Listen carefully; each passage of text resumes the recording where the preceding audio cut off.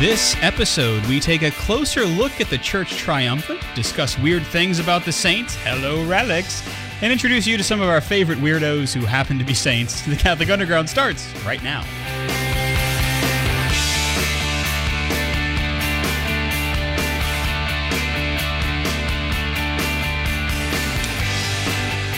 Oh yeah, you have hit the play button on the Catholic Underground. We are a podcast cutting through the noise and hopefully bringing you the topics that matter. It's episode number 433 for those of you who are keeping score on your tally sheet at home. I'm Father Chris Decker, a priest of the Diocese of Baton Rouge in Louisiana, and joining me, also in Louisiana, we've got Kathleen Lee. Hey, Kathleen. Hey, how are you? I am well. Oh, good. I'm quite well. I'm looking forward to the Feast of Christ the King. It's one of my favorites. Yes. Yeah, which now dates the show, but that's okay. It's all right. It's fine. That's where we're at. We're always looking forward to the Feast of Christ the King. We are always looking forward, yeah, or looking back from it, you know. That's how liturgical life works. Speaking of liturgical life, we've got Olivia. She's always, she's perennially here. That's true. Yeah. That sounds like a bad thing, but no, it's very good, yeah. And then also joining us, a special guest in Studio K, we have Nicole Jones. Nicole. Hi there. Is, I guess we should say what you do, huh? Yeah, I mean, valid point. People should know. The people are asking. This is what they're wondering about. Yeah, Nicole works for the Diocese of Baton Rouge in the Office of Young Adult Ministry. Is that correct? Youth and Young Adult Ministry. Youth and Young Adult Ministry. Programs. What is the coordinator of Youth and Young Adult Ministry programs or something? Yeah, program coordinator. Yeah, she does. It's a lot of of word things. salad. Everyone has different names for it. Yeah, so you put things together for our youth and young adult in our diocese. Precisely. I didn't mean young adult singular. There are more than one. I know you're out there. I mean, hey, I am the young adult. You I'm are doing the young all adult this in that for me. office. That's true. Also young adults, huh? We have Albert, who's up on the Jeff Star 1, who is running the audio for us for this broadcast, as well as Ed Ball, who is in the ball pit. Yay! Huzzah! What made it even better was like the look of ugh on your face before you said it. Yeah, he's in the video zone. Yes, working on that's the video. boring, So but for watching okay. this, yeah. So this episode, we thought we would stick with the theme a little bit from the last show that we did, which was talking about the four last things. So death, judgment, and then heaven or hell. Well, we thought we would consider, actually, because we also talked a lot about hell too a couple of episodes ago. So this episode, we want to talk about heaven, and we want to talk specifically about the ones who inhabit it. And that would be, of course, the saints, because as you know, this is the month of November when we're broadcasting this, and it's known as not only the month of All Souls, but also the month of All Saints, where we celebrate the Church Triumphant. And I like to use that phrase because I don't think we use it enough. Triumphant. Oh yeah, I don't think people have like you ask like what are the different like parts of the church. Yeah. You know, and people will say like what do you, the priests, the lay people, and it's like no like. There's the church on earth, well, then what else is there? And they're like, I really don't have no idea, because the people don't think of like the church as anything but like the institution. That's right. We typically think of what we can see, right? Yeah. And so that's St. Peter's at the Vatican. That's your parish church. Yeah. But isn't it cool how when you use those titles, like when you talk to young people about being the church militant, they're like, what? And I'm like, get excited about that. Yeah. Like, yeah, and some people kind of are thrown off by the kind of militaristic language, right? Church triumphant, you have one. The saints in heaven are the church triumphant. Right. The church militant are the ones who are fighting on. And then, of course, you have the church suffering, right? The church that is that are presently awaiting beatitude in purgatory. And so... I think it's a beautiful thing too, especially like, I mean, the way we do confirmation in our diocese, it's high school students, you know, juniors, maybe some sophomores, but I think it's a beautiful thing to remind them like this is your full initiation into the church militant, like you are a warrior for Christ. That's right. And I think that like the ones who have that kind of at the forefront of their mind, those are the ones who come out and they're like want to be Joan of Arc, you know, like they want to be St. Michael, because they realize that they have this fight, this fervor in them. They just need to apply it to something. Right, that's the thing I think we perhaps shortchange our young people on, is we don't give them the vocabulary to realize that they are, in fact, they are pressed into service by the Lord, right? Their baptism begins it. and they are sealed completely in confirmation with the gifts of the Spirit. That's the armor they wear. Yeah. No, I think that I remember whenever I was doing youth ministry, like volunteering with a parish here, I remember I gave a talk on St. Gianna Molla, and I was talking like, she was a mom, she has kids, she was married, all this stuff. Like, she died in the past century. Like, how awesome is that? And I had a little small group, and one of the girls was like, and she's a saint? Yeah. And I was like, yeah, sweetie. Yeah, I mean, of course, I'm also like, my heart is breaking a bit because she's getting confirmed in 3 months and has no idea. But I was like, you do not, I mean, I love everyone and the clerics and the habit, everything, but like, you can wear a dress and be a saint. Yeah. You can wear your Nikes. I mean, I know that's a big thing with Blessed Carlo right now, but...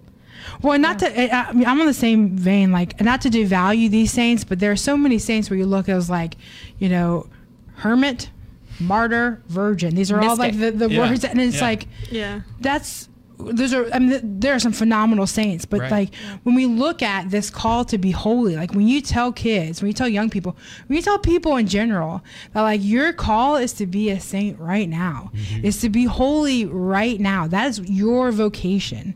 There's something like, you can light people up with that, because it's like, look, you don't have to wear, and you're right, there are beautiful saints that are religious, that are priests, that are sisters, that are popes, like, and that's incredible, but like sometimes that can be far removed, because they're like, I'm not a priest, I'm probably not gonna be a priest, but how, so I guess I'm not called to be holy, I'm not called to be a saint right now.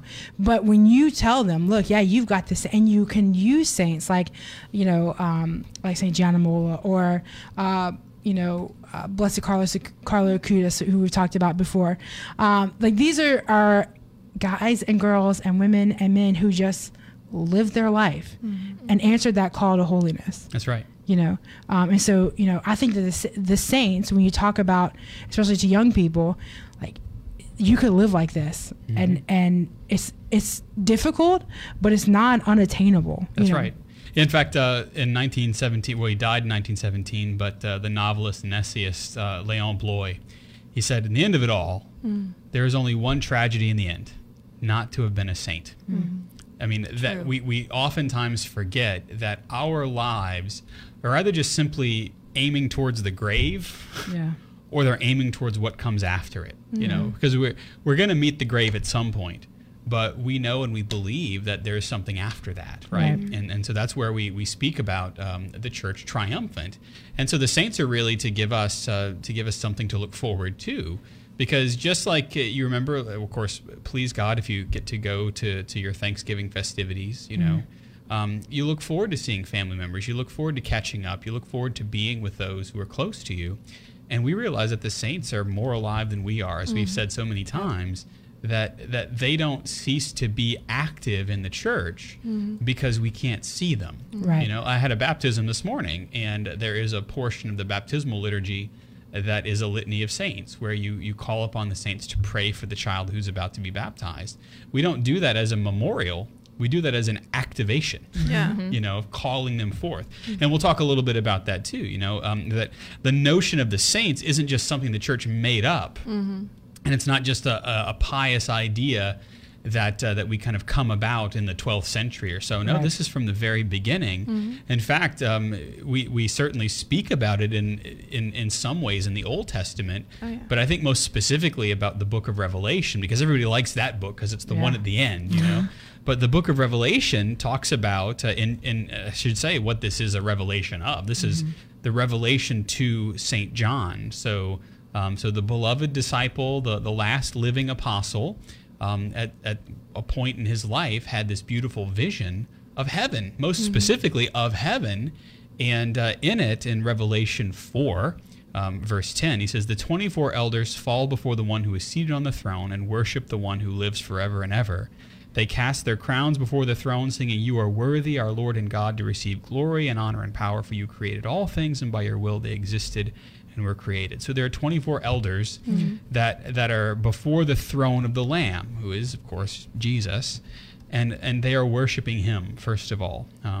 And they continue to do that. In Revelation 5, when he had taken the scroll, the 4 living creatures and the 24 elders fell before the Lamb, holding a harp and golden bowls full of incense, which are the prayers of the saints. Mm-hmm. So we get the sense, certainly clearly, in John's gospel, or I should say in John's account in the book of Revelation, of what takes place in heaven. It's a liturgy. It's this beautiful liturgy of worshiping the Lord and the prayers of the saints. Well, who are they praying for? A saint doesn't need to pray for themselves if they're already in heaven, but a saint then offers these bowls of incense of prayer for us. And so there's a real notion of our family. Well, and we also hear in Revelation too about and I don't remember the exact citation, about the prayers of the saints rising like incense into heaven, right? And so the prayers of the saints, it's not just those who are in heaven, right, but us here and now, right? And I think that that's a tradition that comes from the Old Testament, like you were saying too. This is not just something that's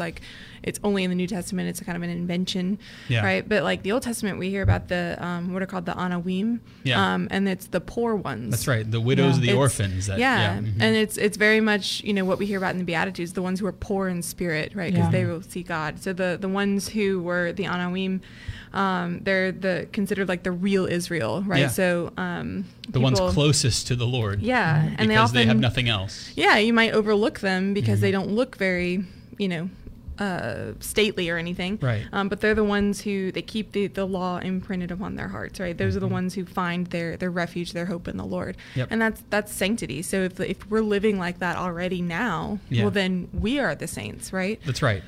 And we forget that too, is that we don't just achieve sainthood whenever we're canonized. Right. Canonization, of course, is the process by which the Holy Father, the Pope, by the authority given to him in his role as a successor of Peter, can, after scrutiny, determine that a person has lived a life worthy of emulation. And because miracles have been granted by asking the prayers of this particular person, those miracles have been granted, the Holy Father can say, well, a person who is in purgatory or hell can't grant miracles, and so that if these miracles have been granted as a result of this intercession, then this person is in beatitude, and eternal beatitude is in the presence of the Lord, and so they are therefore saints. Well, my brothers and sisters, whenever we leave the confessional, we are as close to saints as we possibly can be, because we have been cleansed not only of original sin in baptism, but we are cleansed of the actual sins that we commit, day to day to day. Even the just man falls 7 times, right? From the book of Proverbs, I believe. And so once we are cleansed from our sins and we're set back out on the path, absolutely, sainthood is our goal. And we're supposed to want to drag people with us, to bring them with us, And that goes all the way back to the book of Genesis even. In a dream, God commands King Abimelech to ask Abraham to intercede for him. He says, "For Abraham is a prophet, and he will pray for you, so you shall live." And then whenever the Lord is angry with Job's friends because they didn't speak rightly about God, in Job chapter 42, it says, "Let my servant Job pray for you, because I will accept his prayer, lest I make a terror on you." So there is this notion that there are those who are living now who are called to pray for one another. We're supposed to do that. And if the saints are not just simply dead, but they are alive in Christ Jesus, then they still have that role, because they are our brothers and sisters, Yeah, it's really cool to think, when I was learning about Blessed Carlo Acutis, who in our lives do we call, man, this guy is saintly. This lady is holy. Who are those people? And am I saying not just that person is a good person? Am I saying that person is holy and I want to be like that person? Right? I want to pray for people. I want to continuously be drawing people into Christ. How am I looking at my own life going, there are saints in my life. How do I be like them? That's right. Yeah. And so that's where we find ourselves now. And it's interesting, especially with the last 500 or 600 years or so in Christianity, there's this notion that somehow sainthood is unnecessary because it's Roman, because it's what do they call it? Popish frippery, I believe is the phrase. Oh, yeah, you like that, Nicole? You can use that It's like a hashtag. Yeah, that's definitely going to be the new hashtag for the Red Stick Catholics. Popish frippery. Yeah, for sure. Yeah, there you go. But they would say that, well, you're making a graven image and you're worshiping these saints. And no, I mean, as you've listened to us describe exactly how the saints fit within what we call the communion of saints, the family that's not just us, but those who are in the church triumphant. We are called to seek their help because they're next to God and they want nothing more than to do what the book of Revelation says, to hold these beautiful bowls of incense that are the prayers of God going up before the throne of the Lamb. And that's been part of our shared tradition since the very beginning, you know? Yeah, I definitely think for me, the best example I can give, because I know a few Instagram accounts that I follow have been putting out, why are people worshiping saints? Like, do Catholics worship saints? But for me, around June, my grandfather got sick, and it wasn't COVID or anything, but he had always had health problems like my whole life. It's not like new or anything like that. But he ended up not doing well, in and out of the hospital. And I started texting all my friends, pray for my grandfather, like he's not doing well, like pray for my family and everything. But the closer I got to it, I guess pretty recently, I was like, who are the saints that could fit in this? And his name is Anthony. So of course, St. Anthony, who is an amazing intercessor anyway, but JP2 specifically, because Pope St. John Paul II, he is my spiritual grandfather. That's who I imagine him to be. Like, I just have this very special link with this man that I never met, and vaguely remember him being alive when I was very young. But I remember it was the 22nd is his feast day, which is like an actual holiday for me. I know it's October 22nd. I started praying very closely with him because my grandfather was really declining in his health. And a week later, he ended up passing away. But like the whole time I was like, JP2 is with him. Like right now he is with JP2. Like, and I'm like, that is why we pray for the intercession of the saints is just why we ask our friends to pray for us. You know, like we have our friends who we can always ask to pray. Like if I need a good grade on a test, like whenever I was in college, or just like to pray for me, to pray for my family, like why would we not have the people that we know are with Jesus and closest to him, like also praying for our intentions? Because that's what families do, right? Exactly. Exactly. So if you want some good old Latin and Greek words, right? So latria is a sacrificial character of prayer, and that's offered only to God, right? It's the offering of the sacrifice of praise, which means that idolatry, which means that we idolize God, right? We offer latria to idols. That's right. To him, right? And so when we speak about latria, that type of prayer, that's offered only to God. When we speak of dulia, right, that is the same type of service that someone pays another human being. You know, it's that kind of dutiful service. So when we speak about the intercession of the saints and our relationship with them, dulia is what we're talking about, right? So this distinct thing where we're not laying down and worshiping before the throne of the Lamb at a person, right? But we are kind of showing that they have an important part in this communion, in this family, right? And so we offer that. And then hyperdulia is what we offer the Blessed Virgin Mary, because there's kind of a heightened sense of Mary as our spiritual mother. She's just kind of the best, you know? She's just kind of the best. Kind of the best. She excels in dignity, and so therefore we offer her a type of a heightened type of filial respect, if you will. Yeah. And I didn't mean to like get you off track whenever you're talking about latria. I just like, when I teach, I like always bring it back to the words, and like that's where idolatry comes from. It's idolatria. Like offering like latria, the worship that's due to God, to something else that is not God, something that has been set up in the place of God.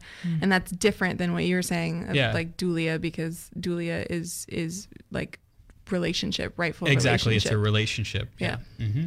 So there you go. That's your breakdown. Mm-hmm. You know, one of the things that we also believe, because the saints are in heaven, their souls are presently with God. Their bodies rest in the earth, awaiting the second coming, where we do believe that our glorified bodies will be raised and reunited with our soul in the new heavens that sneak preview the Lord is giving to us, that we have little sneak previews of in the liturgy and things like that. But in the meantime, Catholics are weird. Yeah. And so, blessedly so. And blessedly so. And so one of the things that we do, because the saints are so important, is we keep their relics, right? Yeah. We keep pieces of the saint or the things that they used, and we use that for this dulia, for this sense of relationship. Yeah, and you will never know how weird you are as a Catholic until you're engaged to someone who's not Catholic. Oh, yeah. My fiance is Methodist, and I'm like, oh, yeah, relics and things. Parts and of he's dead like, people. You do what with what? And I'm like, okay, no, it's pretty cool. But I found this article. Well, actually, I mean, who doesn't have their grandfather's pocket watch? You know, that kind of a thing. Right. And these are I mean, there are things that we keep to remember of them. These are physical things, but Jim Hayes, shout out to Jim Hayes, who is a complete saint himself. He found some articles, and I was reading about this article about this guy, an interview with this guy, Father Carlos Martins. And he is, and I did not know this existed. He is what's called a custos. A custodian, right? I'm getting there. Oh, sorry. I'm trying to pronounce it right. Oh, you're speaking the Latin. Yes. Custos. Oh, sorry. Okay. Reliquarum. Okay. Yeah. Good. Yep. So anyways, what that is an ecclesiastically appointed curate of relics with the authority to issue relics. Okay. Now, he answers all these questions about what is a relic. So let's just start. Like, what is a relic? Okay. Relics are physical objects that have a direct association with the saints or with our Lord. Now, there are three classes, and you may know this already. There are three classes to relics, these physical remnants of the saints, or Our Lady, or even Jesus himself. And the first class, right, first class relic is a body part or a fragment of the body, or a whole body of a saint, such as bone or flesh, hair, blood, hair, organs. We have some organs of the saints. Yeah, like the heart of John Vianney. Psycho. Right? We do sound psycho right in now. the best way. Yes, but this is so cool. Okay, the second class is something that a saint personally owned. So maybe a piece of clothing that they wore all the time, or a book, right? Yeah. Or Padre Pio's gloves would be a second class relic. And a third class relic are those items that a saint may have touched, or that have been touched to a first, second, or another third class relic of a saint. Yeah. So these are, I'm like, the closer you are to a saint, right, the number changes first, right? Yeah. First is of the saint themselves. And so these relics are things, what do you have? I got a third class relic of Maximilian Kolbe. Oh, yeah. Cool. Yeah, because all that actually remains of Maximilian Kolbe are hairs. Hairs were collected before he went off to Auschwitz. Yeah. And so typically those are your first it was plaque. touched to one of his beard hairs. Yeah. Cool. It's so that cool. Is such a fact. One of my favorites is that you can in Washington D.C. You can go to the JP2 shrine. Oh yeah. And there are vials of his blood there. Yep. Which just it sounds so weird, but like, think about this. I was reading this, later on about how, like, we go to, he was comparing it to how we go to the graves of our loved ones, because we feel their bodies are there, and we feel physically close to them. Yeah. And so oftentimes we'll go and visit their gravesite, and maybe even speak to them, even though we know they're not there. But how much closer can you get to a saint than something that is of their body, or that has touched them, or that they wore, or or used. Yeah. So cool. Right? And it's important to know that we venerate these things. We don't worship them. Right. They are not, they're not talismans or anything like that. Right. And they, even he goes on to talk about how how through these relics, right, many people have experienced spiritual and physical healing, right? But it's important to note that, like, that relic does not, in and of itself, heal anyone. Right. God uses that, right, as he does all other things to bring about healing or to bring about a miracle, should he see fit. Like, you know, it's not an end-all be-all if you know, are on your deathbed and you get a relic placed next to you of even, you know, of even, say, something like the true cross, right? There is definite, you know, there are definite things that God can use, right, that relic for, but it's not a cure-all. It's kind of and it's a reflection certainly of our faith that God wishes to work through created things, because he does, right? The sacraments are the most important signs that he is at work, is that the sacraments are those encounters with Christ himself. And so a relic would be considered a sacramental. It points to Christ working himself in and through his church. And so, our faith that God can use these holy things and that we can ask the intercessions of the saint whose relic we're holding, that's not magic in any way, shape, or form, but it is the result of a relationship, a close relationship. And how much do we say that we are the sacraments, a visible sign of an invisible reality?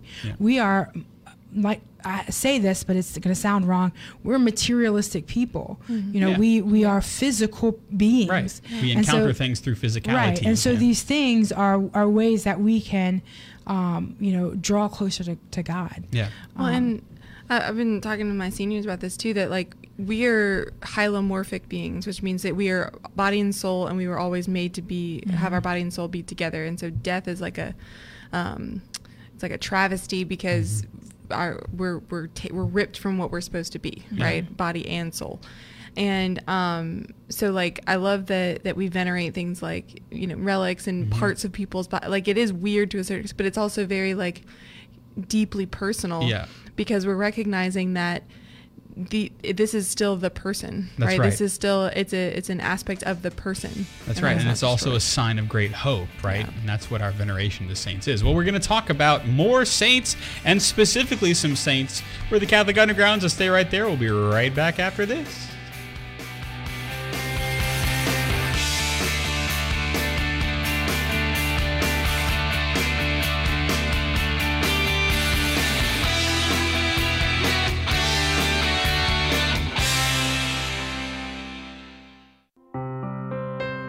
Hail, Holy Queen, Mother of Mercy, our life, our sweetness, and our hope. To thee do we cry, poor banished children of Eve. To thee do we send up our sighs, mourning and weeping in this valley of tears. Turn then, most gracious Advocate, thine eyes of mercy towards us, and after this our exile, show unto us the blessed fruit of thy womb, Jesus. O clement, O loving, O sweet Virgin Mary.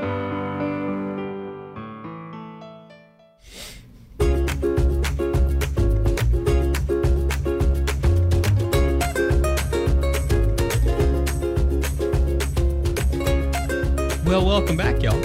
It is the Catholic Underground. We are the podcast that tries to cut through the noise and, help you find the things that matter. And we're talking about some things that really do matter today as we venerate the saints in the month of November. We're talking about one of the ways that we venerate them, and that is with the relics of the saints. Relics are either a piece of the saint themselves, right, their bone or a piece of flesh or something like that, or their organs in some cases. What my patron is St. John Birchmans. St. John Birchmans was a young Jesuit novice, and he died at, I think, 24, 25 years old, and his heart is on display, I believe, in Diest in Belgium. And his body is elsewhere. Yeah. And so his heart kind of went on tour because the third miracle for his canonization was in Louisiana. It took place in Louisiana. Oh, really? Yeah, at a convent, the Sisters of the Sacred Heart in Opelousas or Carencro. Yeah. Okay. I'm sorry. Grand Coteau? Grand Coteau. Yeah. My goodness. Sorry. That's okay, bro. And so you do you. and so I actually got to hold the reliquary with his heart in it. Very cool. while it was being venerated by the faithful. And so that's, I mean, again, That's amazing. I am just thinking, Father Chris, you might get me on this. This is kind of on topic, kind of not. That's but you all just right. had the Welcome to convent. Gather Gun Around. You just had the convent of the Sacred Heart, and then I'm thinking of Chicago. Mm-hmm. If you think of Chicago, whenever where you come from, Mississippi, convent of the Sacred Heart. I don't know if that makes any sense to anybody, but there's a reference. I'm wondering, is that like the real church? Is that the convent? Were they making a real reference? Well, if they were, I don't know. Oh, darn. Well, someone figure this out for me. Yeah. Yeah, exactly. But no, it was the Academy of the Sacred Heart, which was a convent. Right. Yeah. And so these are the things that we do as Catholics, right? And so that would be a first class relic. Right. Second class relic is something that the saint wore, or something that they use, like their prayer book, their breviary, or something like that. Or in the case of Blessed Carlo, his PlayStation. Yeah. Everyone's Right? saying, I mean, That's how crazy. interesting, I haven't isn't it? heard that yet. Or his Wow. Adidas jacket. Or his I'm like, Adidas now I jacket. want to get an Adidas jacket. I saw, we talked about this last show, that some kids, because he's such a new saint or a new blessed, that they wanted to dress up as Blessed Carlo. And so we have some kids in our own diocese that went trick-or-treating as Blessed Carlo. Which And so is they so had awesome. the 80s Adidas jacket, because in Italy they're stuck about 25 years behind in fashion, you know.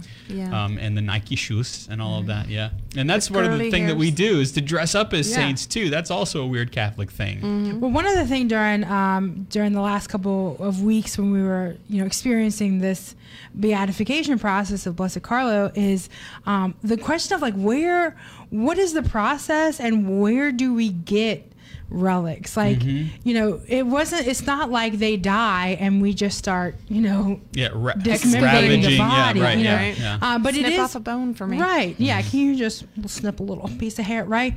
But there's the process of beatification, right, of canonization, as it's taking place. There are parts of the rite, where Correct. right, correct, where the body is exhumed, right, and we'll talk. We can Part talk of a the little. investigation. Right, and we'll Yeah. talk a little bit about incorruptibility, which we're talking about weird. Talk about I was next about to level ask, are we strange. talking about Right? incorruptibility? 'Cause Yeah, we that's the are. story. Buckle up, Buttercup. But during this process is when the body is exhumed, and then pieces are, for one reason or another, by request or by official. Yeah. Official, Right, process. when you're talking about a person who was a custos, right, a custodian right. of relics. Yeah. Right? So, for example, Saint Bernadette. I was reading about her. She's considered incorruptible, and we'll speak about that later. But during one of her exhumations, the mother of the Superior? Mother Superior, thank you. I don't know why that left my brain. I'm super excited about incorruptibility. But the Mother Superior of the convent requested that her heart remain with her body, right? And so there's discussion on what are we going to allow to Right. be taken, and what is going to remain in the tomb. And sometimes it's interesting that the religious order would still have custody Right. of the body of their member, right, of the person who was a religious member. Yeah, and so sometimes, right, any part of the body we know can be, one of the questions was what part, any part, right? Sometimes, the tomb is left empty, right? And sometimes it's left fully intact. It just depends on what who has say in the process, Right. And so, And then those relics are translated, that's the Right. official word for it, into a church or a chapel or an oratory Right. after the relics have been identified. right, and of course, it can't be said enough that only the church has the judicial. Judicial? Jurisdictional? They have the authority juridical. to do that. Thank you very much. Right, but I read a story about Saint Catherine of Siena, which was really interesting. After she died in Rome, and the people of Siena wanted to venerate her, and so they broke into Rome, and they knew they wouldn't be able to take her whole body, and so they took her head. And Fantastic. and now this was probably way before any kind of formal process was Right. in place. But when they were leaving, they got stopped by the guards of the city, and they prayed to St. Catherine, and they were like, help we us gonna out, get right? out So they said, open your bag, and they were like, shoot, right? And so they opened their bag, and according to the story, the bag was full of roses, and they were able to leave the city. When they got back to her home in Siena, her head reappeared, and they were able to translate it to the altar. Right. There. I just imagine them being like, do you think they're going to notice? Yeah, Do you right? think that they're going to realize Right? that? Yeah. Well, that's a much nicer story than. Have you ever heard the story of like how St. Mark's body was transported? I think he was in Egypt or somewhere, and they were trying to bring him back to Venice, to like the Church of San Marco, and but they had to travel through Muslim territory, and they similarly came upon like a checkpoint, and well, they knew that they were going to, so they before they left, they wrapped his body in pork, because Muslims don't touch pork, they don't eat pork, so they wrapped his body in pork so that they wouldn't even want to touch it. Yeah. And then they smuggled him out to Venice. Interesting. Well, there it is. Yeah, Resourceful. some little Interesting. shysters. Which leads us to the question of what is the best way, or who has, what is the proper way to keep relics? Yes. You know? Yeah, not like that. Don't do that. No. Yeah, and so the question becomes: are lay Catholics, those who are not religious, are we allowed to have those? Right, because these are, some of these things are true relics of the cross. Father Chris, you were saying that you have a relic of St. Joseph's cloak. These are incredible pieces. It doesn't belong to me; it belongs to my parish. Yeah, but Still. yeah, I know. I don't know where I would ever see that in my life, And so we have a tendency to like collect these things, right? Like, and there can be abuses that come along with relics. It's important to note that you cannot buy and sell relics. No. Right. Now, the only caveat to that is if you see one for sale and you want to, as they say, rescue it, right? In a sense that I know that this is not supposed to be for sale, and I want to bring it into my possession in order to get it out of the marketplace. Right? Yeah, and so ideally, relics should be kept in a church or a chapel where they can be publicly venerated. And while lay people can have them in their homes, right? That's the best place for them, is in a church or in a chapel. Right, because again, they're part of our family. Isn't Right. meant to be kept just to ourselves. Right. And I didn't know this until several years ago, but I didn't know that the highest honor the church can give to a relic is to place it within an altar. Yes. And that am I correct in saying that all altars should have a relic? Yeah. Yes, it is no longer required that they do, but that's one of those quote unquote rules that's slowly working its way back in. Because there's actually it's a beautiful part of the rite of the dedication of an altar. And also, if you notice, when the priest comes in to Mass, and this is continued over from the Mass of the Ages, is that the priest always kisses the altar. You ever notice that? But what is the priest doing when he kisses the altar? He is not only reverencing the altar which stands as Christ, right? Because the altar in the church represents Christ. But he's also kissing the altar stone underneath which are the relics of the saints in that altar. And so it's an act of veneration, not only the altar itself because of what it represents and what will take place upon it, but it's also a veneration of the relics that are contained therein. And the reason for that is because in the early church, Mass was said on, the marble slabs that they had, and that was the tombs of the saints. In the catacombs. And so whenever we talk about the phrase of raising someone to the dignity of the altar, it means that someone's going to be made a saint, and Mass is going to be said atop their body. And so the way that that we kind of shorthand that is we place those altar relics within altars. Yeah. And that's from the book of Revelation too. Yeah. Like, the fifth seal is, I saw under the altar the souls of those who had been slain for the word of God and for the witness they had borne. And they cry out, "O sovereign Lord, holy and true." Yep. Right. So like they are proclaiming what's about to happen on the altar. That's right. They are once again performing that latria, worshiping God. Again, the saints are not dead. Yeah. Right. They are more alive than we are. And so they even have a part to play in the liturgy of the Mass, even still today. Yeah. And so it's also important to note that authenticity of these relics is pretty important, and most come with paperwork. That's right. Well, it is. Yeah. We would call it perhaps a certificate of authenticity in the best sense of the word. That's exactly what it is. There are religious orders, and then of course the Congregation for the Saints, etc. And if the person is a saint from a particular religious order, there is someone in the religious order that handles the bestowing of relics and the authenticity certificates. Yeah, I remember when I went to Poland for World Youth Day, a priest friend of mine, Father Paul, was at a church called Divine Mercy here in New Orleans. And he requested, it was like this whole back and forth, but he requested for their parish a relic of St. Faustina, because we went to her shrine, and it was beautiful, and he was so humble, and so, but I remember, like I met him in the hallway, and he was like, "Kathleen," and I was like, "What?"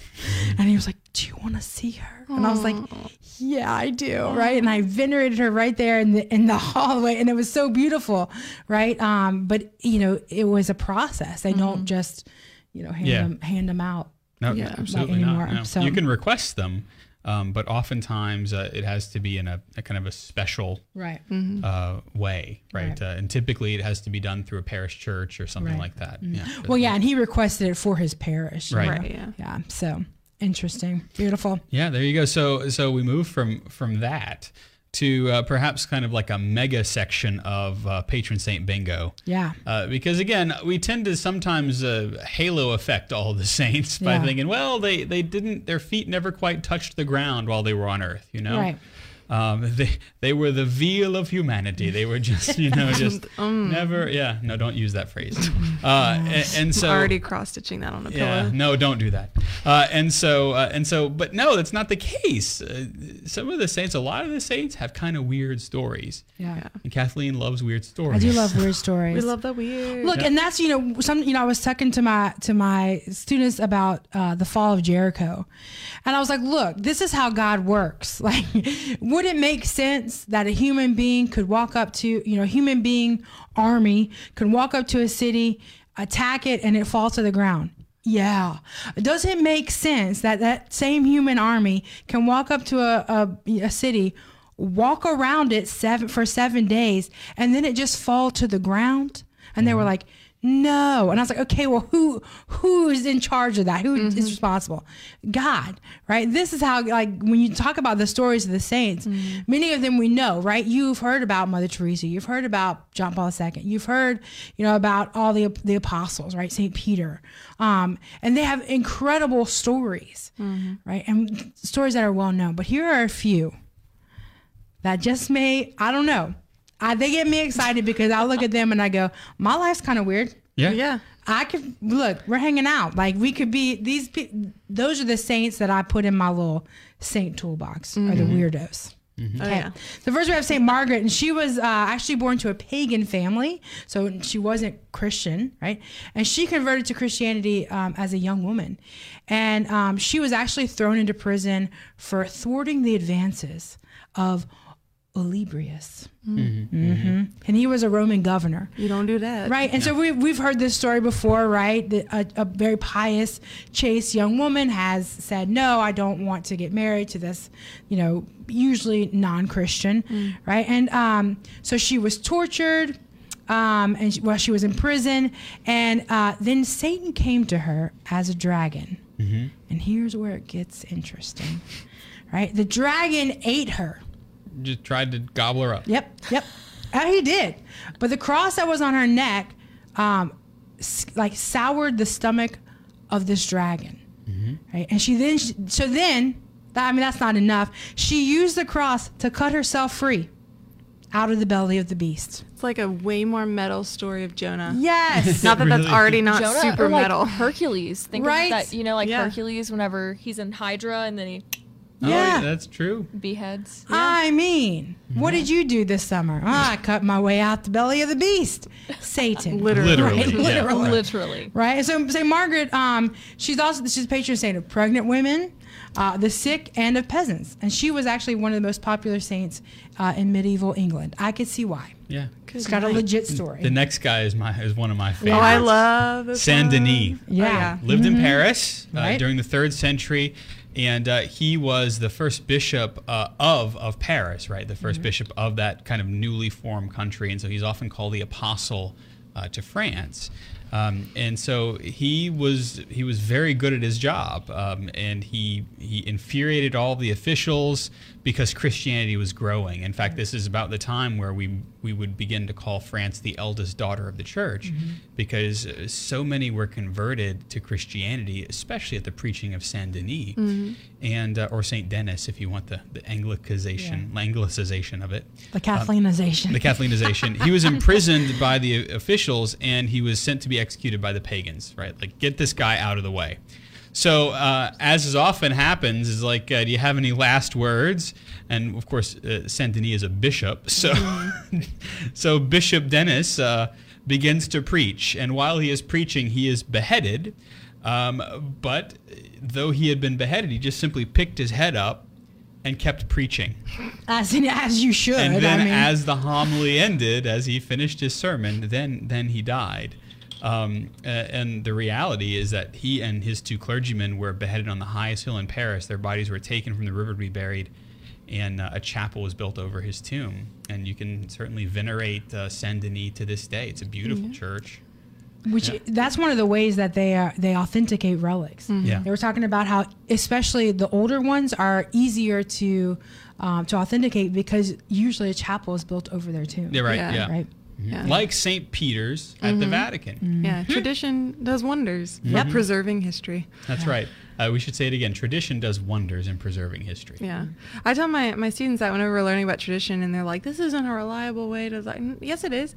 Like, St. Helena could go to Rome and go to Jerusalem and find the places that Jesus was killed, the Pilate's house, all these different things, the true cross. She was able to find all of these things because they'd been preserved. Yeah. Anyway. Immediately, nearly. The faithful had to go dark, and they kept what was sacred. That's right. Yeah. Anyway, that's a story for another day. But I really like another weird saint that my students really clicked with for some reason, which I don't know why. But Saint Simeon, he was a stylite. So in the beginning of monasticism, early monasticism, there were this kind of monks. Before you had formalized monasticism, there were these kinds of monks like hermits and other ones, but there were stylites, and there were a particular type of prayerful person who would live on a pillar. Like a big stone tower. Yes, like a big stone tower. They would just live on the top of it. And that is weird. Yeah, right. Some people went into caves. They went on top of a pillar. Why not? And so I told when I was teaching church history last year, I told that to my students, and they were just for some reason just locked onto that, and they loved that. Don't know why. But Saint Simeon love his story. Yeah. Yes. Oh, yes. They just love it. Because like a stylist, like right? A pillar dweller. Yeah. Steely face. Okay. All so right, he sorry. started out with one that was 6 feet tall, which is kind of if you're building a tree house, you start with something reasonable, right? Yeah. But it didn't really help him to get away from people, and that's what he wanted. He wanted isolation. That's why people go into the desert. You either go into a cave or you just go up. Yeah, right. So he was like, well, I'm scared of the dark, so I'm going to go up. So he moved to a different pillar that was 50 feet tall, and he lived there for, I kid you not, 47 years. Wow. And he kind of gained followers because of this, you can imagine. And it's believed that his followers built a wall to keep people away so that he could actually pray in peace, which is what he wanted. Yeah. And despite being constantly exposed to the elements, as you can imagine, living on top of a pillar, he remained steadfast, and he lived up there for 47 years. and he converted a ton of people to Christianity because of that radical witness. That's what a saint is, a radical witness. And he even converted or influenced the Roman Emperor Leo the First. Oh, that's interesting. Yeah. It didn't convert him completely, but he influenced him enough to kind of soften his stance in the treatment of Christians. That's really interesting. And that's the thing I think we should mention, too, is that to be a saint means that you live a radical life, a radical life for God. Yep. And that's why you have the ability to be a saint, because you can live that radical life that's going against the flow of what everybody else is feeding you is the way to live, you know? And it's radical for the time. Yeah. I think that's important, too. Like, what was radical in the Middle Ages is not going to be what's radical now. That's right. Mm-hmm. You know, you're here in 2020, and I think we all know the situation of 2020 and what 2020 entails. And this time, we know what culture is telling us.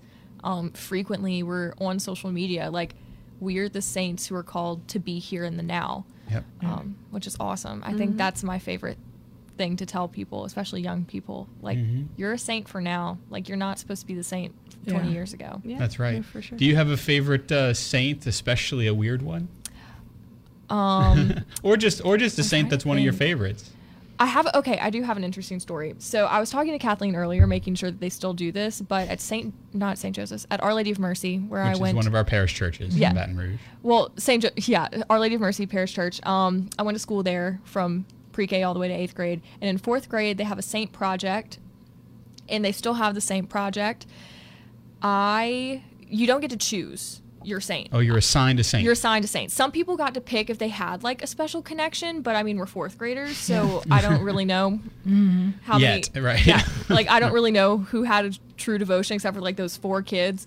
So my teacher was going through this little book, and they still have the book at Catholic Arts and Gifts. I know because I've seen it and I've thought of buying it, but it was like the last page of the book, and it was Saint Bridget of Sweden. Oh yeah, she's awesome. And so everyone's like, oh yeah, I know who she is. So that's who I was given, and it was right pre-internet. So, or it was internet was a thing, but library was where you went. Library was where you went, and she's not Googleable to like 2006 Google, you know? Mm-hmm. So I remember my mom was like, are you talking about St. Bridget of Ireland? Like all these random Bridgets that are not her.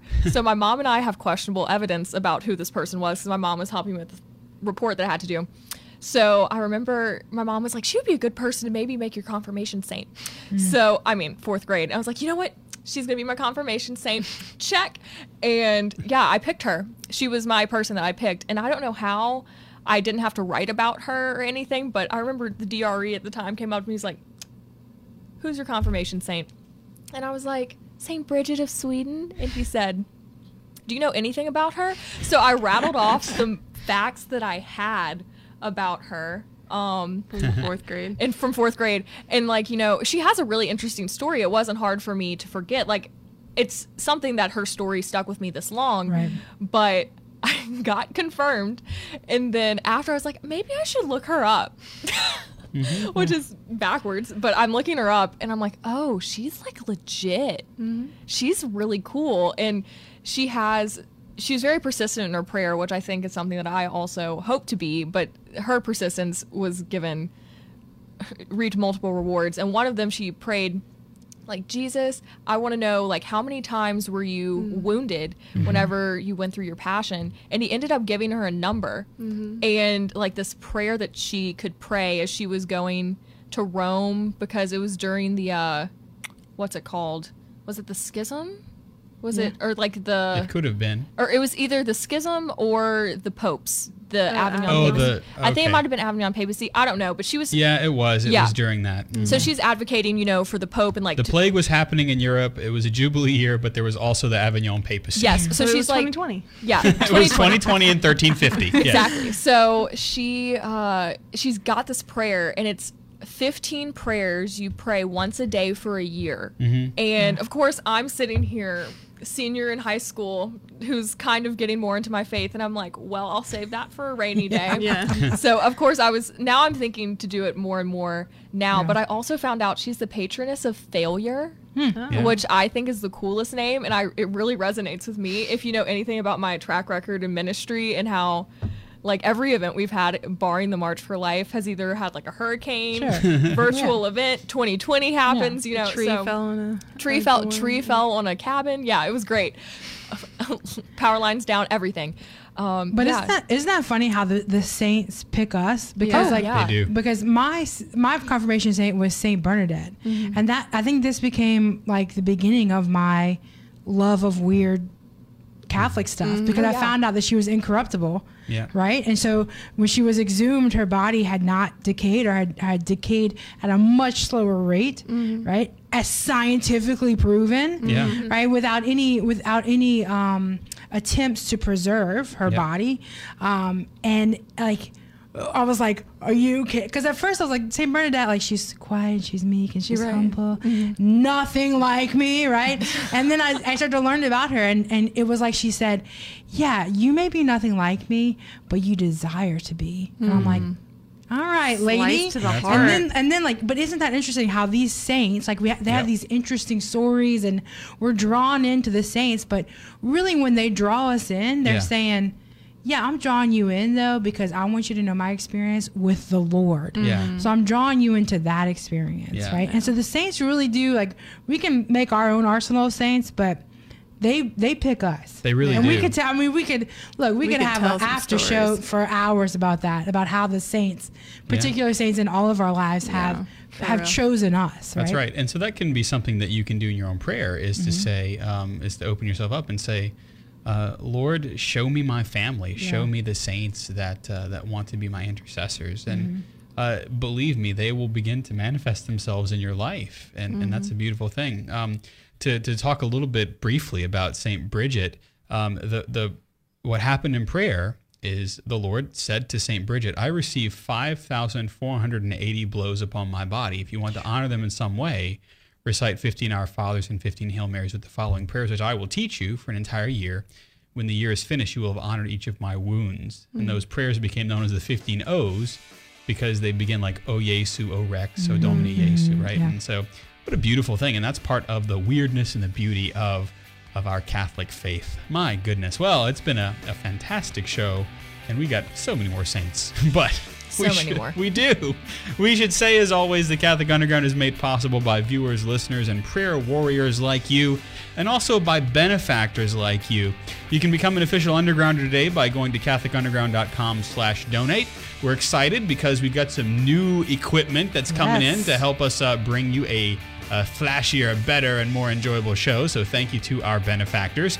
You can also help us out by letting others know about us. So like us, heart us, star us on your platform of choice. And if you're listening to us in podcast form, leave a review and a favorable comment in your podcastador.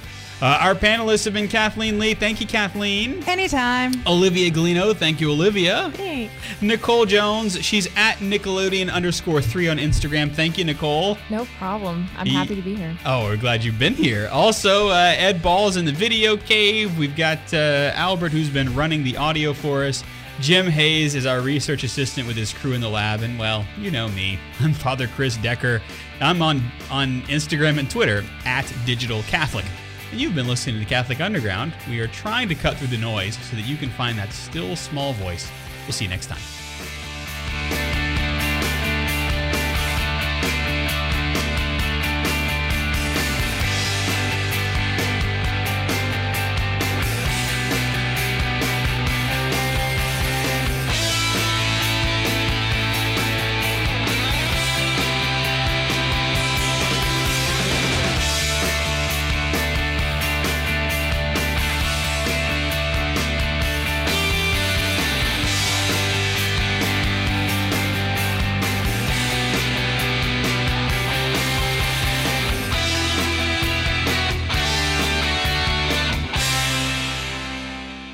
From the Catholic Underground.